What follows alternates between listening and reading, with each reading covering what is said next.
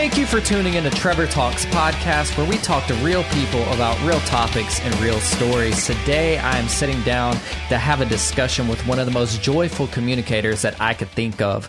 Our guest today is the host of A Greater Story podcast and radio show, and the author of his new book, A Greater Story, My Plan, Your Purpose, and Our Place in God's Plan. Ladies and gentlemen, make some noise in your car, in your kitchen, your bathroom, or wherever else you might find yourself tuned in for Mr. Sam Collier. Sam, thank you so much for coming on. Trevor, listen, I'm excited to be with the man with the plan. And I know we've run into each other in many instances. And I know as soon as we jumped on, I said, wait a minute, brother, have we done this before? I mean, I feel like we know it. Like, what is that? He was like, yeah. And then you named all the play. I'm like, yes, that's exactly where we were. And so it's just good to connect with you and to see everything that God has done in your life, man, over these years. You've become a brand, and, so many other things have taken place. And I'm honored to be on here with you. No, thank you so much, man. And, it's funny because the first time we met at Jimmy Cravity's event, I was like, who's this guy? He's got so much energy. I need to meet this guy. And just to hear the story that has taken place throughout your life. And how old are you now? You 29, 20? Yeah. Yep. So God's brought you 30, so far. 32. 32. 32. Nah, you don't look a day over 22, man.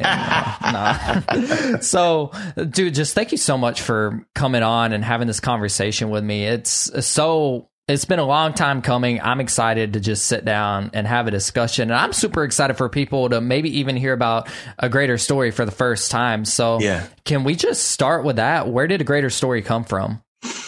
Bro, it came from North Point. It started at North Point Ministries at the Gwinnett Church location. And North Point is ministry founded by Andy Stanley. Mm-hmm. And Jeff Henderson was running at that time. He just resigned a couple of weeks ago. Gwinnett. He built the Buckhead location and then moved to the Gwinnett location. He was in sports marketing for a long time at Chick-fil-A. So he's really great at planting, at building, at marketing, at creating, duplicating.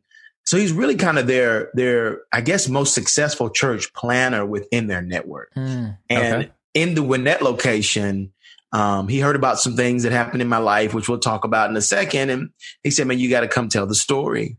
And I told the story, and the whole idea was about individuals telling their stories and their testimonies. And the series was called Cast Member. And Cast Member was the idea that God is telling this grand narrative, this kind of like a movie, and we're all characters, we're all cast members in this story, and we all have a different role to play. And so the tagline for the series was, when your story connects to God's story, it leads to a greater story. And many people don't know that backstory, but that's from that moment I told my story, and I kind of made that the bottom line. And here's the deal about Jeff. Here's the thing about Jeff. One time they offered him to be over all marketing at Chick-fil-A worldwide, which is just insane. He said no. I thought he was crazy, but it's fine. And he speaks in marketing language, like everything's a brand. Everything he says, and he doesn't even realize. So he comes up with taglines like that every 5 minutes. And so this was like his, 1000th tagline. And I said, Jeff, you're just going to let this go out the door. It's going to be a 3-part series. We're never going to hear it from you again. Let me have it. He was like, yeah, I'm not going to do anything with this. I said, I know. Let me have it. I'm going to take the last part and turn it into a brand, A Greater Story. And I'm going to take the tagline. He's like, fine, great. And I took it, man. And, it was kind of cool because it was, you knew it was going to work because Jeff came up with it. Yeah. And then it just became a life mantra and became a podcast and became a television show and became this book. There it is right there. I got you. It became this book that just released on Baker Publishing called A Greater Story. And here we are. Yeah. So God's been working on you for quite a long time. And I think the most intriguing part that really just gripped me and had me in tears was exactly what you shared with Steve Harvey. The moment that y'all shared together on that show, which if anybody's listening to this and for some reason has not seen that clip, go check it out. Can you tell us a little bit about your childhood and what led to you becoming the Sam Collier you are today? Yeah, man. There was this moment on the Steve Harvey show that Jeff, and then eventually Andy, would ask me to continue to share at the many campuses that North Point has, this moment where we reunite with our biological family. And for the first time after 25 years, and it was insane. And the journey to kind of that moment started when my mother was 21 and she had me and my twin sister, and she had 3 other kids, my brothers and sisters, same mother, same father. Extreme poverty. And our dad left the picture because he was addicted to a lot of drugs, a lot of substance abuse. And so here's my mom with 5 kids at age 21, faced with a decision. Do I raise them in poverty or do I give them up for adoption? Because I don't even have enough money to take care of the 3 I already have. And so she gives us up for adoption, man, and hopes that everything will work out. And we get adopted by a lovely couple after about 2 months that met in Washington, D.C. at 3 p.m. in the laundromat. And my mother, who raised me, who adopted me, was in the laundromat because she needed an alibi because the night before her ex-husband now, at the time, had hit her in the head with a hammer. And she got up the next morning saying, by any means necessary, I need to get out of this marriage. So she's walking around the laundromat with a gun in her purse, getting ready to go kill her ex-husband, who was her husband at the time, and runs into my dad, who adopted me and raised. And he's just in there walking around washing clothes. He's in the middle of his second divorce. And so he meets her and she's looking crazy because she's got this gun. And they walk out together. She ends up getting a divorce. He gets his divorce. And they give their life to Christ for the first time. Mm. And they realize my mother can't have kids because they get married and, you know, all these things. So they leave Washington, D.C., go down to Atlanta, Georgia, and go drive an hour to Augusta, where we had just been given up for adoption. Wow. And walk over to our crib, and they said, we want them. And so the lady who's running the home is like, no, you don't want them. They're probably not going to be much because of where they come from. Addiction, poverty. Some of the adoption papers say that they found my mother or trace some of her steps back to a prostitution house. So prostitution, all type. Don't know if she was doing a living there, but so they're like, you don't want to get them. And so my parents hear from God, and God says to them, no, you do. These are your kids. They're going to be okay. So they adopt us anyway, bro, and raise us. And my sister gets all A's from kindergarten up to 12th grade, becomes an industrial engineer, right? Spelman, Georgia Tech grad. And, you know, I'm me. Yeah. And they're not going to do nothing. They ain't going to do nothing. You don't want those kids. Right. Man, I mean, at that point, it just makes me think how many people go to adopt a child and are told that actually don't adopt that child. And that child ends up. Wow. It just depends. Like, obviously, every situation is different, but they could have easily just took that lady's advice. Like, oh, she's a professional. Might as well just go find the 2 kids that look like they're going to have it all together. But as we know, like, looks don't tell everything. Like, you can't, I mean, you could base your book off the cover because it's a dope cover, but everybody has different opinions on things. And your parents could have easily walked away from that crib. Yeah. And left you and your twin there, but they didn't. And God used that. And it's just so ironic to me. And it keeps coming back into my head. Like, I can't imagine being someone that's ready to adopt a child and having someone tell me that the child that God told us to get isn't good enough.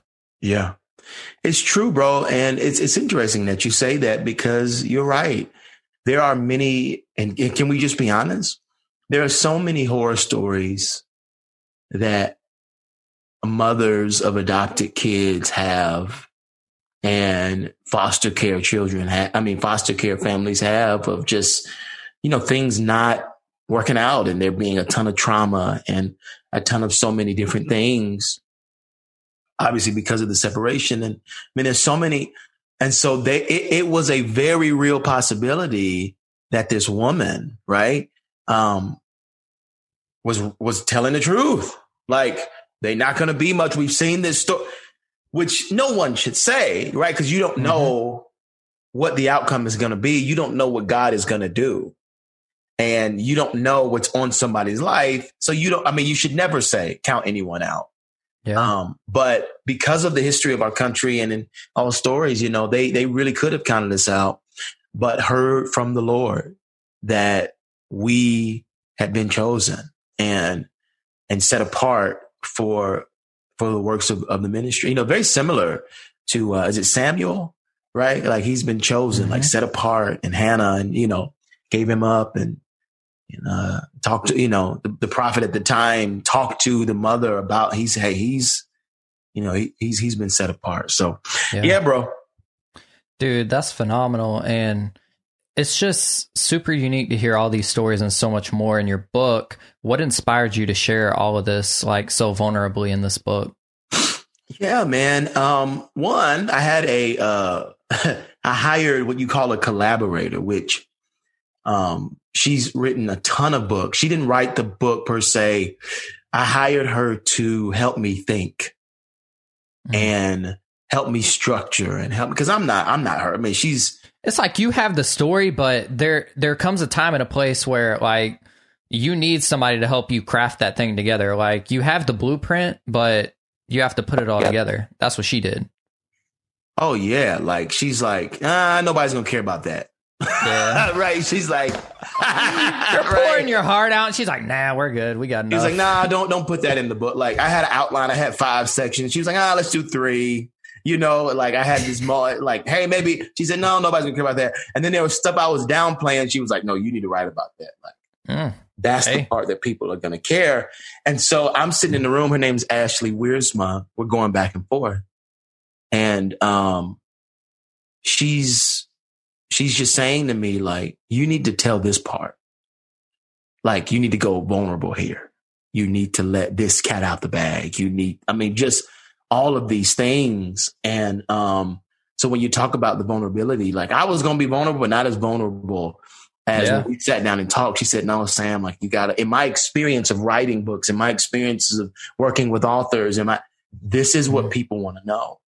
And so she really helped me be transparent and be open.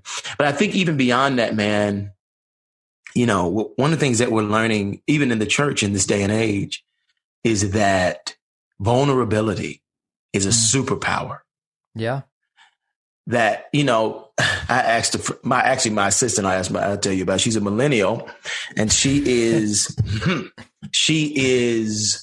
almost is like almost Gen Z, but she's like right at that, millennial, but Hispanic, Nicaraguan. I got to get it right. And I said to her, because, and we'll talk in a second, we know we're planning this church and we're doing some things coming up soon. I said, what kind of pastor do you think I'm going to be? Right? I'm just like having this, right? Because I'm like, who let me get in the pulpit? Right. And so, and she says to me, she said, she made a bunch of jokes. She's like, you're going to be crazy. But then she said, I think you're going to be somebody that's going to be so real that it's easy for people to find themselves in the gospel because of how real and vulnerable. And my wife's way more vulnerable than me. Like, she's the bomb, right? She's the bomb. It should be her show, but I don't know. Look, you have to get her on the next one. Bring her back around. You know what I'm saying? Bro, come on. Let's do it today. I got you. I'm game. Right. So she will tell you what she ate for dinner last night. Like it's just before I came here, I had a moment. I was angry. She's going to tell you what's going on. But there's a power in that. And so I think we try to, as a family, just be as vulnerable as possible without obviously being, airing everything out in the street. Yeah. Some things you need to keep. Some people don't want to. Yeah. So it's like, okay, your diet. Okay. It's like, some people wouldn't know. Yeah. Right. It's like, oh, you got to use the restaurant. It's okay. So, but we try to be as open as possible. So I think for me, I was hoping that in the vulnerability, people would find themselves and find hope.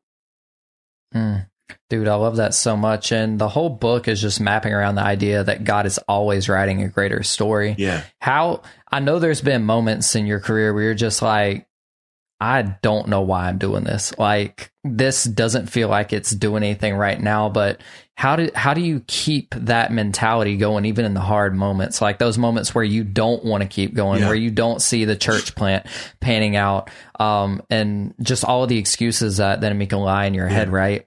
So how do you keep yourself motivated to keep telling yourself and even telling other people? Because I know that can be hard at times too. If you don't see God painting that story right now, it could be hard to share that with people at times, I could imagine. So how do you keep that mentality that God is always writing a greater story? Wow.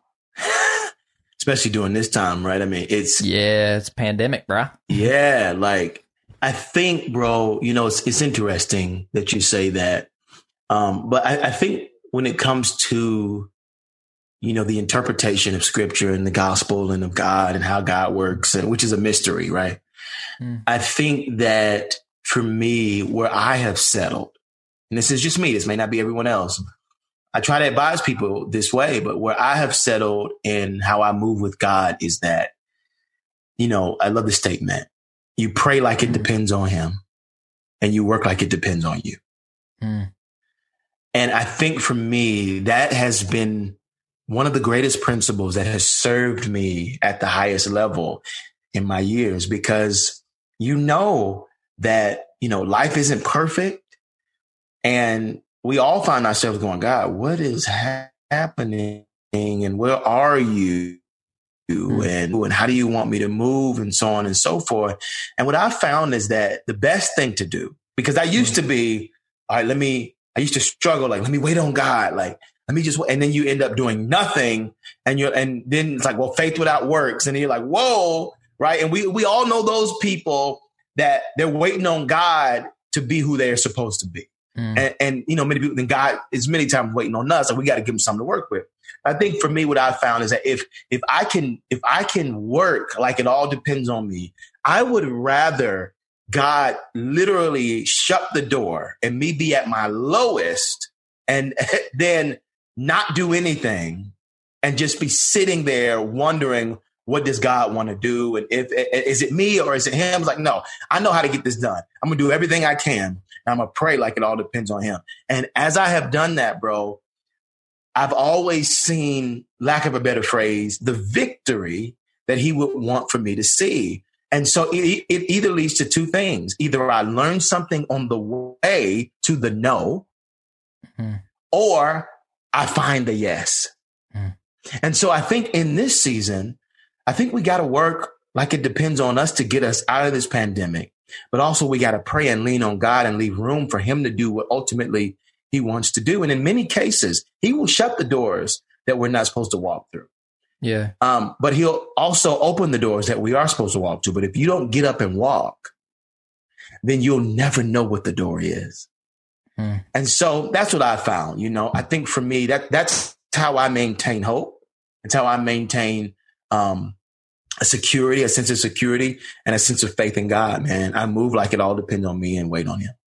Yeah. And I know for a fact, like, there's those days you wake up and you're like, man, like, this ain't working out. I need to go find me a job at Publix. Like, I don't know what's going on. So with you being on the flip side of what your dreams were and what they are now, when you sit down and think about it, like, you're about to launch a church, you have a book out, those days where you're like, why did I even do this?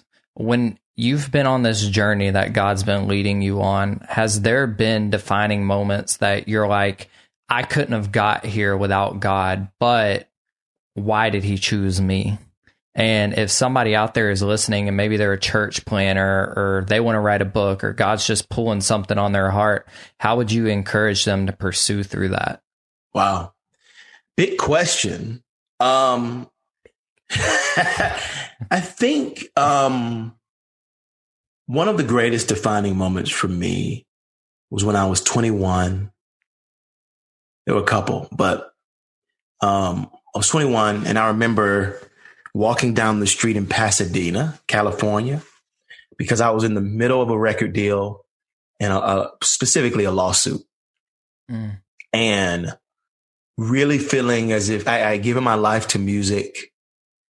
I had a ton of deals, and I think you knew me or knew of me when I was doing music. And a lot of people asked me, they're like, "Whoa, you're not doing music anymore?" I mean, that was my life. That's how I know. We talked about Jimmy Gravity and the relationship there. Me and him met. I met him when he was Maurice, and no Jimmy in sight. And he would wear cargo pants and a t-shirt and guitar and just sit in the back of the studio. And so I had given my life to music. So here I am walking down the street in Pasadena, nothing's working out with music. And for the first time in my life, I felt like God was asking me to do something else. And that was a difficult moment because it was the moment that I had to choose between my dreams or God's dream for me. And I think that is where we often find ourselves in life. Consistently confronting our desires versus God's desires for us. And I think when you're able, and that's not easy, to choose his desires over yours, his direction over yours, his occupations over yours, you find purpose. You find the place that you were looking. And there is, again, this church plan is his plan over mine. I didn't want to, I had other plans. I was moving. A Greater Story was booming, is booming. I'm like, I'm traveling. I'm on a book tour right now. I want to stay on this book tour for the next 8 years. Like, this is just like, but God arrested me one day and said, I want you to plant this church. And I was just like, I don't want to plant a church. There's already enough churches. Why? Right? Like, and, he spoke to me through Tony and my wife, who came to me one day and said, we don't have, there's a certain type of church that I think we need to feel at home. And that's not knocking any other church or North Point, because North Point was our home for a very long time. I just think, and there was a season in our life where we started asking a different question. At first, it was, how do we do ministry in an innovative and non-believer friendly way? And now we're asking, how do we deal with being Black in America? And how do we live a multicultural life and also have white friends and have this spirit-filled, just a different type of church. There are many different types of churches. And for many different personalities, they need different things. Our personality is one that is much more expressive, while the target of a North Point is different than what we necessarily gravitate towards. It's more, and Andy will tell you, the goal of North Point is for the non-believer. It's really for the atheist, And so he's going after that. And so for us, Tony said, we need a home, and that's how we got here. And so God, again, trading my desires for his. And I think if people can do that at every juncture, then they'll find what they're actually looking for, which is I think everybody out there that believes in God wants to be in the center of his will. Sure. We all want to just, okay, God, I know I have this other but more than what I want to do, I want to be right where you want me to be. And many times that is often where we don't want to be. And so it wars. Yeah. And so this whole path that you're walking now was not on your radar. It's completely, I would almost say, completely opposite of what you were pursuing. Record deal, whole 9 yards. But I think one of the really cool things about what you and Tony do is your enthusiasm, but also the way you communicate with one another. Yeah. The way you communicate, not even only on stage. We have mutual friends. And they're just like, Tony and Sam, like, they're humble about everything that's going on, but you also know, like, God's given them a heart to lead together. Yeah. A lot of people think of, I'm going to write a book, I'm going to write this, I'm going to write that. Like, what is it like working with your wife at that close of a level, especially with being on a public platform? Yeah. There has to be those moments, like, obviously every marriage isn't perfect, but you walk through it together, hand in hand. And I mean, I've never heard anything negative about either one of you, but it's amusing to see and encouraging for me to see as a Christian single believer that like there are still people that are couples like married for a long time walking hand in hand in ministry. How do you keep that up? Yeah, man. Great question. I think our counselor doesn't give us permission to do certain things. You have to ask her permission before you do everything. Right. She's like even with the church, she's like, She said, y'all need to do the church, but y'all need your own space. Split it up. Like you need, Sam, if you're going to run, like y'all can both co-lead and preach and from the platform. But in terms of running the staff, in terms of certain things, like Sam, if you need to be CEO or she needs to be CEO. But the two of you together can't be CEOs. Based on your wiring, you kill each other. She was just like, gonna be walking around a laundromat with a gun, right? Like she's like, y'all, like she's like, and it's okay. She said it's okay for y'all to both need your own space. She said, and so that's what she even like. She made strict parameters around. Here's the best way based on your wiring, your personality, for you to control or for you to come together so that you don't control each other. Here's something that she said. She said, when the pandemic happened, you'll like this story. This is funny. When the pandemic happened, where everybody was in the house, she said, couples are going to come out two ways. Either they're going to be stronger or they're going to divorce. She was like, because you're together all the time. Mm-hmm. And so she told us, she said, here's what I want y'all to do. She said, when y'all get up in the morning, one of you needs to go to another side of the house and own that side, and another to own the other side. And she said, you need to create your own routine in the house as if you are going to different places. Sure. She said, because you need your own world. She said, because based on how you guys are wired, y'all are wired both to lead. So you need to have your own control over your space. And you need your outlets to control your different things. She said, and here's why. If you don't have outlets to control your worlds, you'll try to control each other when you come back together. It was brilliant.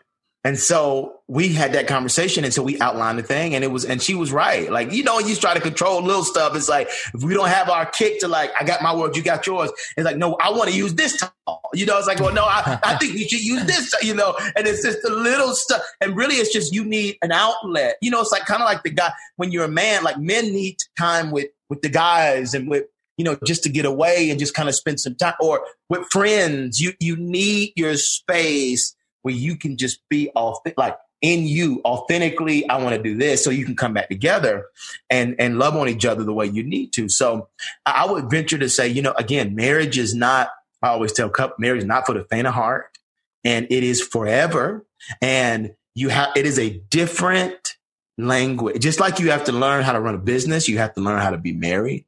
You have to learn how to operate fully in a marriage. And the best thing to do is to partner with someone that specializes in human development, which is counselors, therapists, other married couples that focus on that, because they can help you, again, learn the language of marriage. Nobody would ever get a new job and not get a mentor to help them with it. Nobody. Yeah.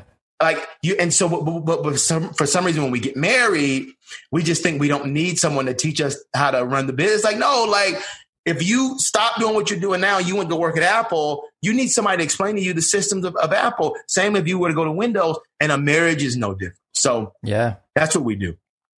How has the importance of counseling been in your overall development as a couple?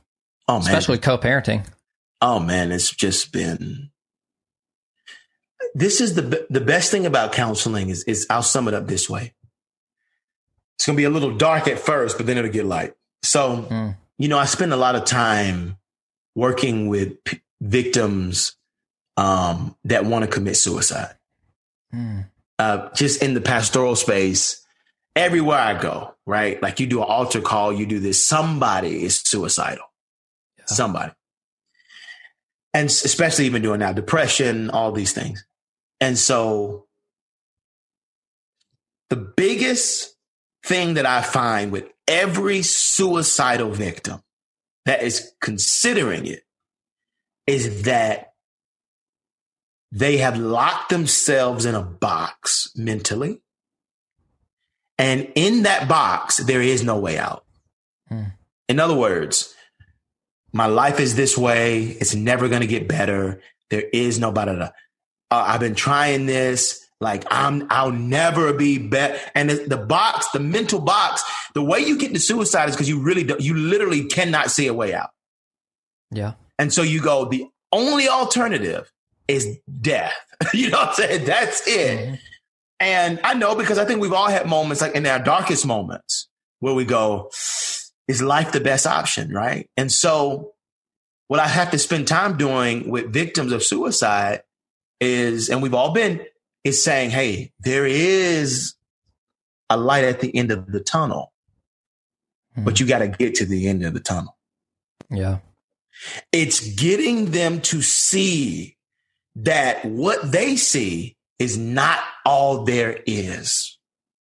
And if I can get anyone to see that, they break out and they go, okay, so wait, this too shall pass. I'll get on the, if you just keep walking through the storm, you'll get to the other side of the storm. So what counselors do in marriage, which is amazing, is they help you understand that where you guys have ended up, whenever you get there, whatever block in the road, is not the end. Mm-hmm. Because as humans, we think we just know everything.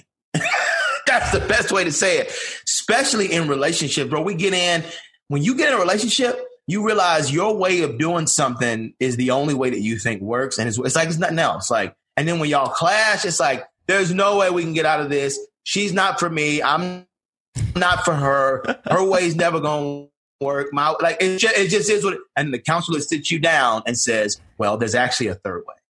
And you're like, there is? Tell me more. Right. What is this third way? Right. But you realize in that moment, oh, you know what? There is but I've never studied humans like them. Like they have degrees in how your brain works. And so counselors really help you see the third way when you only think there's two.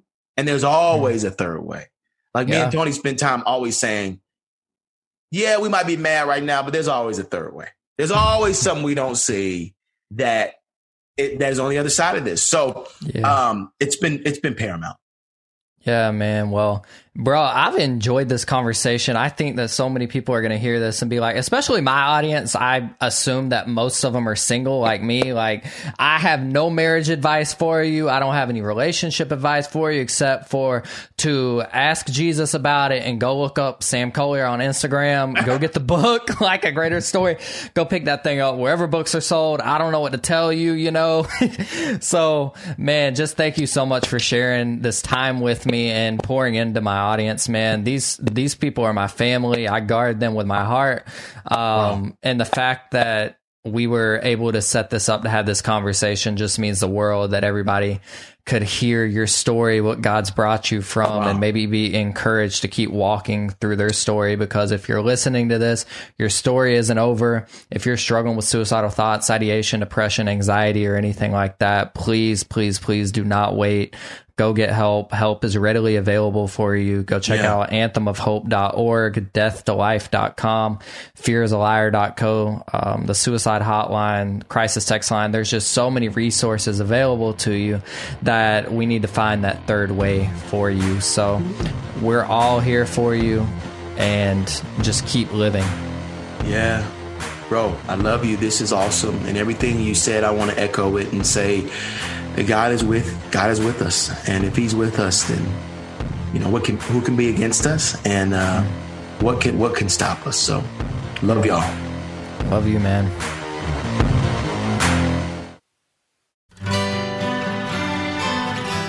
The Historical Jesus Podcast is the sweeping saga of the life and times of Galilean Jesus of Nazareth, as well as the faith, religion, and church founded to honor and disseminate his acts and teachings.